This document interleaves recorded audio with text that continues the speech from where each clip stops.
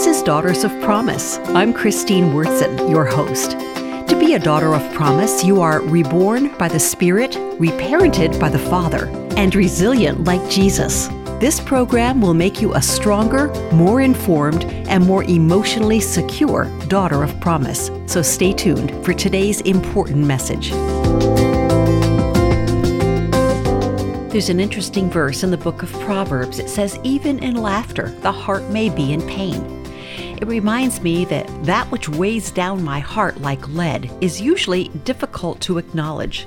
Somewhere beneath the laughter and sanguine exterior, grief will poke at me constantly, begging for acknowledgement. If it's too frightening to process, I will run from it. If the grief is terrifying, I may run from it indefinitely. Now, I know a lot of the right answers for spiritual and emotional health, and I'm sure you do too. If you're in pain, you explore it with God. You grieve it, heal from it, but ultimately the failure to do so boils down to a spiritual issue.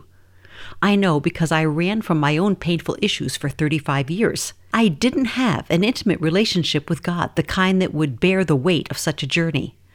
I could have answered questions on a test about God's character.